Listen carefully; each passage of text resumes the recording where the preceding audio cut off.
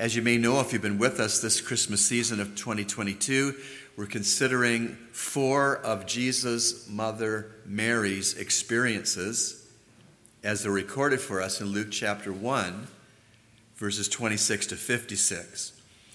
And last week we began the series with the title, How Can This Be? Mary's question to Gabriel, the angel, how can this be? And we answered from the text that how it could be was there is a big miracle-working God. And we said, you may have your questions. How can this be at work, in my family, with my money, with my health? How can this be? Maybe our question. And we said the same answer that Mary had as a young virgin woman. A big miracle-working God. That's how it can be. And this morning we come to the next verses in Luke 1:35 to 38 to consider the angel Gabriel's statement to a wondering, not a doubting, but a wondering Mary. And Gabriel said to Mary, who was wondering how this could be, Gabriel said, for with God, nothing will be impossible. Believe that? With God, nothing will be impossible. That's true. But there's a but. A however.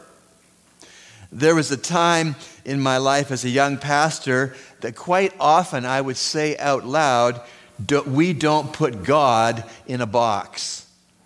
And I said that once in front of the denominational superintendent in Canada that was supervising our congregation in some regard for the denomination. And he said to me, that's true, Pastor Rob, but sometimes God puts himself into a box.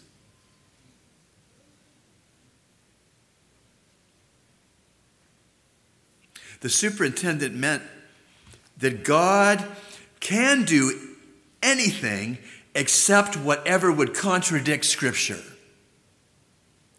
or what would violate his own character. And so in a sense, God has put himself into a box. And the angel Gabriel told Mary, for with God nothing will be impossible. May I qualify that by our understanding of God and Scripture? Nothing will be impossible with God that is in line with his word. Nothing will be impossible with our God that is aligned with his character. But really, there are some things that are impossible for God. Sinning, changing, accepting or winking his eye, as it were, at sin. That's impossible. Having conflict and disharmony within the Godhead, impossible. Breaking his unconditional promises, stealing, allowing for a works-based salvation from sin, that's impossible for God. Lying, forgetting and abandoning his children, impossible. Tempting his children to sin, impossible for God. Not being faithful to his dealings, failing to accomplish his will, denying himself. No, those things are impossible for God. Being in any way something that contradicts his character. Doing anything that contradicts his character. It's impossible for God. And it's impossible for God to lose to Satan when all is said and done. So really, there are some things which are impossible for God because God will not violate himself and he will not violate his word. So let me qualify the statement, due to other scriptural teaching that we have, that the angel Gabriel's statement to Mary, maybe I could qualify it in some regard like this. The angel said, or could have said, for with God, nothing which is in line with God's character, God's will, God's plans, God's promises, and God's works, nothing will be impossible for God. Now, certainly, the virgin birth was totally in line with God's character and was totally congruent with his revealed will as far back in the Old Testament as we care to go, like Genesis 3:15. For God, nothing will be impossible that is in agreement with his promises. And certainly the virgin birth, as I've said, was in alignment with God's character. It was congruent with God's will. It was according to God's plans, and it accomplished God's glory being seen in the Savior. So, the miracle of the virgin birth was possible and not impossible for God. And we can see this in Luke 1, verse 36. Let's look at that verse. Luke 1, 36. Now indeed, Elizabeth, your relative, has also conceived a son in her old age, and this is now the 6th month for her who was called barren. That's the angel speaking to the young Mary. And we can see in that verse that the angel Gabriel reasoned with young Mary that it was not impossible for God to give a baby by way of marital relations to Elizabeth, who was well past her childbearing years. So it was possible for God to give Mary an even bigger miracle baby without a human biological father. Now, don't miss the fact that the angel Gabriel probably had a front row seat along with the other angels to see the other so-called impossible things that God had already done. It would seem from 1 Corinthians 4:9 that angels do look down on God's dealings on earth. 1 Corinthians 4:9. For I think that God has displayed us, the apostles, last as men condemned to death, for we have been made a spectacle to the world, watch, both to angels and to men. Paul's saying the angels are watching what's happening to the apostles.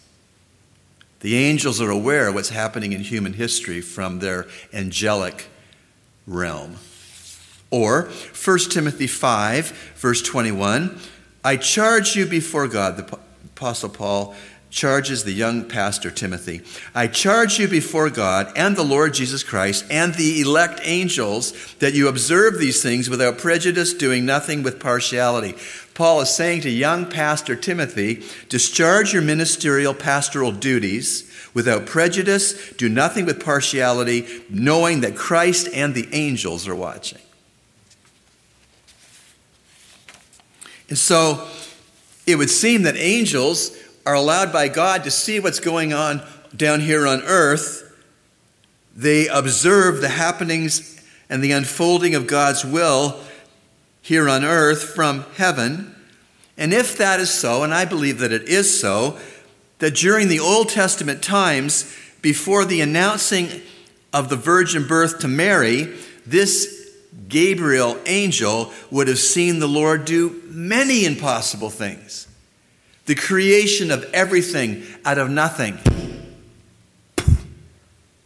God speaks ex nihilo in Hebrew and creates the universe out of nothing. The angels would have seen that. The angels would have seen the global flood, the standard of holiness God imposes on the globe, the persons of the globe. These angels would have seen the exodus out of Egypt, all the plagues that God gave to Egypt to convince Pharaoh to release the Israelites. And the angels in heaven would have seen the parting of the Red Sea that God effected to let his nation of Israel escape from Egypt. These angels would have seen Jericho and its walls falling down. They would have seen Gideon's army's victories. They would have seen the defeat of the prophets of Baal by Elijah on the 2 different altars. These angels would have seen Nineveh's mass repentance and conversions to the true God, etc., etc., etc. And so these angels, Gabriel in particular, when he came to the young woman Mary to tell her that she had been chosen of God to be the human mother of Messiah, he knew what God was capable of. He'd witnessed all these events along with the other angels. And so Elizabeth and Mary were just Gabriel's then most recent impossibles made possible. 35 to 38, Luke 1. And the angel answered and said to her, the Holy Spirit will come upon you, and the power of the highest will overshadow you. Therefore also, that Holy One who is to be born will be called the Son of God.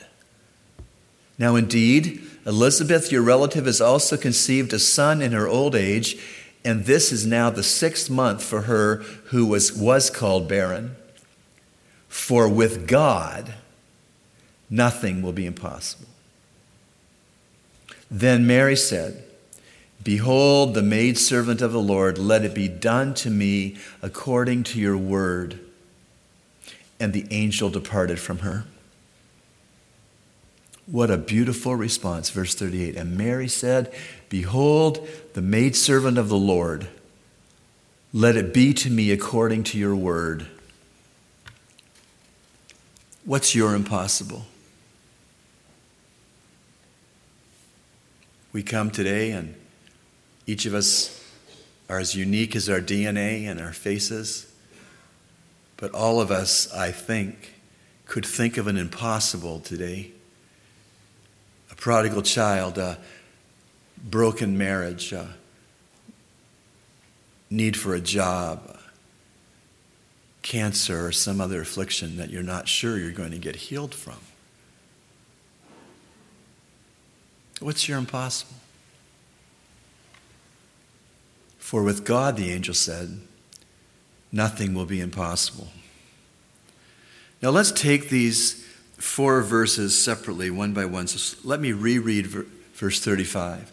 And the angel answered and said to her, the Holy Spirit will come upon you, and the power of the highest will overshadow you. Therefore also that Holy One who is to be born will be called the Son of God. When it came to the gestation, the formation of the Lord Jesus Christ in Mary's womb, when it came to the gestation of Messiah, it was a creative act of God, the Holy Spirit. The text says that the Holy Spirit would overshadow Mary and she would be with child and yet a virgin. Now, this was not some form of divine and human cohabitation, because some pagans had mythologies of such things.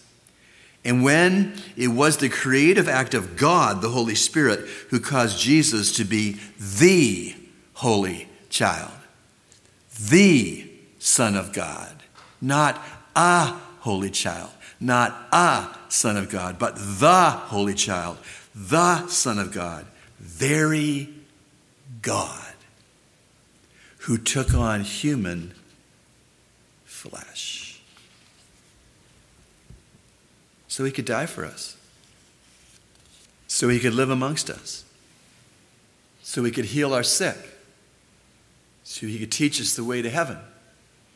So that he could die on the cross and have human blood to shed and could have a human body to die.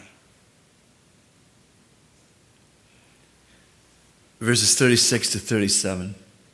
Now indeed, Elizabeth, your relative, has also conceived a son in her old age, and this is now the 6th month for her who was called barren. For with God, nothing will be impossible. Do you know why the angel could be accurate in saying that anything in line with God's character and plan is impossible for him to be a failure at? Why would he say that? Because God is omnipotent. Omni, all, potent, power. Our God, your Savior, the head of this church, is omnipotent. He has all the power there is to have. He has all the power of God because he is God. Omnipotent. And of course, there are many verses, both in the Old and the New Testament, where Almighty God or omnipotent God is referenced. I'll just read you one in Revelation 19, verse 6. The scene is future scene is heaven, the Lamb of God being worshipped by the 24 elders and others in white robes, the martyrs of the tribulation period. And in jumping in at Revelation 19, verse 6, John says, "And I heard, as it were, the voice of a great multitude, as the sound of many waters, and the sound of mighty thunderings, saying, Alleluia! For the Lord God omnipotent reigns." That's just one example of Christ being called the Lord God omnipotent. So I ask you again, what's your impossible? What impossible did you carry into the sanctuary today in your purse or in your wallet or in your heart or in your mind? And if the truth be told, nobody who scanned the outside of you, that humanly scanned the outside of you, knows about your impossible maybe. Could you humble yourself this week and tell someone in the congregation you love and trust what your impossible is and ask that person to join you in prayer about your impossible? Maybe you'll find the person you picked to ask to pray for your impossible has seen God answer her impossible or his impossible. And that would be high octane encouragement, would it not? What is your impossible? Young Mary responded so perfectly to the angel Gabriel's announcement of her upcoming miracle pregnancy and son. In verse 38, I'm coming back to it. Then Mary said, "Behold, the maid servant of the Lord." The maid servant of the Lord is another way of saying a bond slave. And so often in the New Testament epistles, when we as believers are called, we are called to be bond slaves.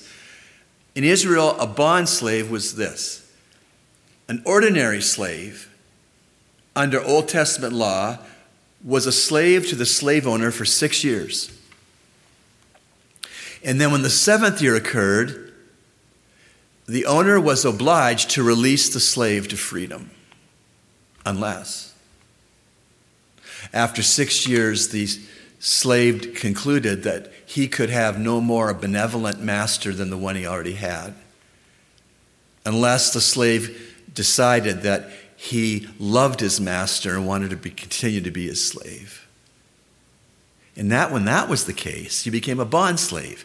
And the way they marked becoming a bond slave was they took the slave to a wooden block, they put his or her earlobe on the wooden block, they took an awl, a tool with a sharp point, and they hammered a hole, the first piercing, before we've had piercings. Piercing of the earlobe. And then put something in that to show that's a bond slave.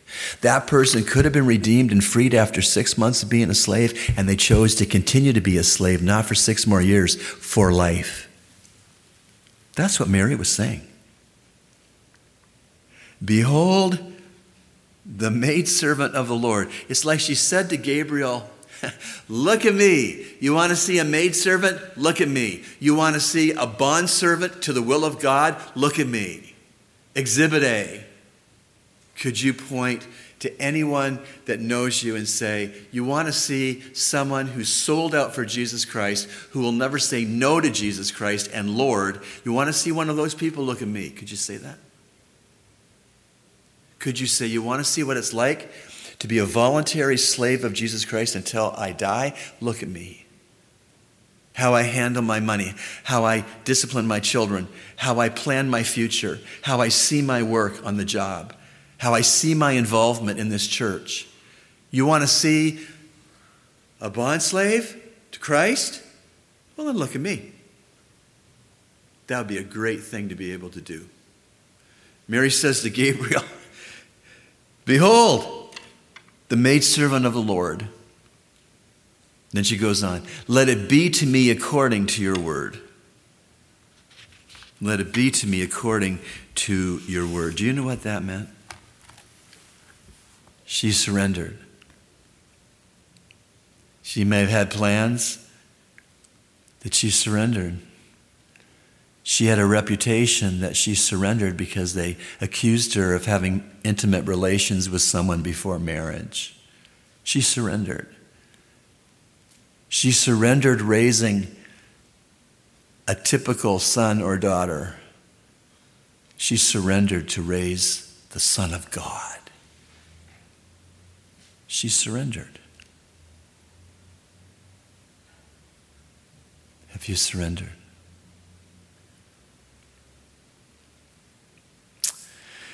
I surrendered in 1981 at Word of Life Bible Institute in Schroon Lake, New York. I've had to ratify that decision all these years later. But that's when I said, pierce my ear, Lord. I want to be your bondservant. I want to do whatever you want to do through me until I die. Because I couldn't have a more benevolent, loving, and wise and good master than you. And at that point in my life, I was old enough I could tell God, I don't want to be the boss of my life anymore because I'm a terrible boss for my life. I want you, Jesus, to be the boss of my life, no matter what. And I signed a little thing for my Bible that said, anywhere, any place, anytime, I'll obey. That's been an exciting life. Pastoring 2 churches in Canada, pastoring a church in the United States, and now pastoring a wonderful church in the Bahamas. Never would have dreamt the joy that would come into my life by that simple surrender. Have you surrendered? In her surrender, she welcomed God's will. In effect, she said, bring it on. She welcomed God's use of her. She welcomed God's word as delivered by God's angel. What's your impossible? Are you surrendered? What's your impossible?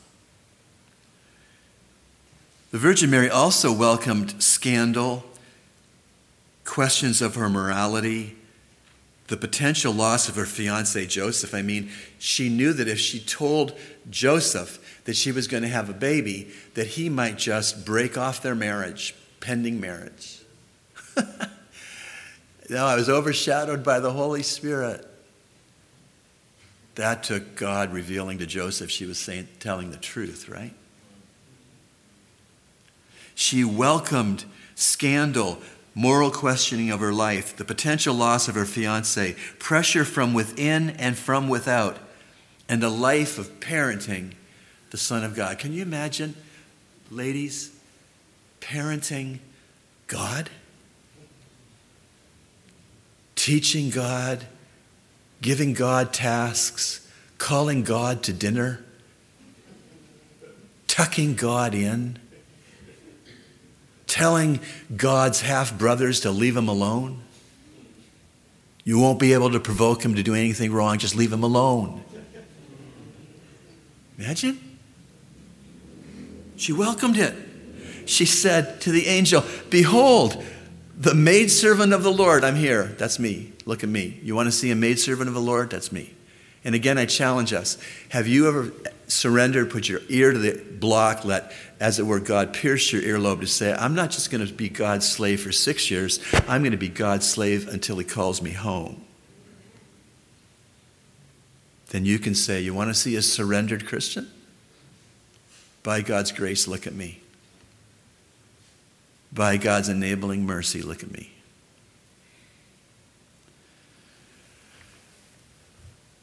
"35. And the angel answered and said to her, the Holy Spirit will come upon you, and the power of the highest will overshadow you. Therefore also the Holy One who is to be born will be called the Son of God. Now indeed Elizabeth, your relative, has also conceived a son in her old age, and this is now the 6th month for her who was called barren. For with God, nothing will be impossible." What's your impossible? Then Mary said, behold the maidservant of the Lord. Can you say, behold the bondslave of the Lord? Mary said, behold the maidservant of the Lord, and let it be to me according to your word. And the angel departed from her. Must have been a satisfied angel when he went back to glory, the realms of glory. He not only had done what God told him to do, but she had accepted that word from God through him. beautiful. Let's pray.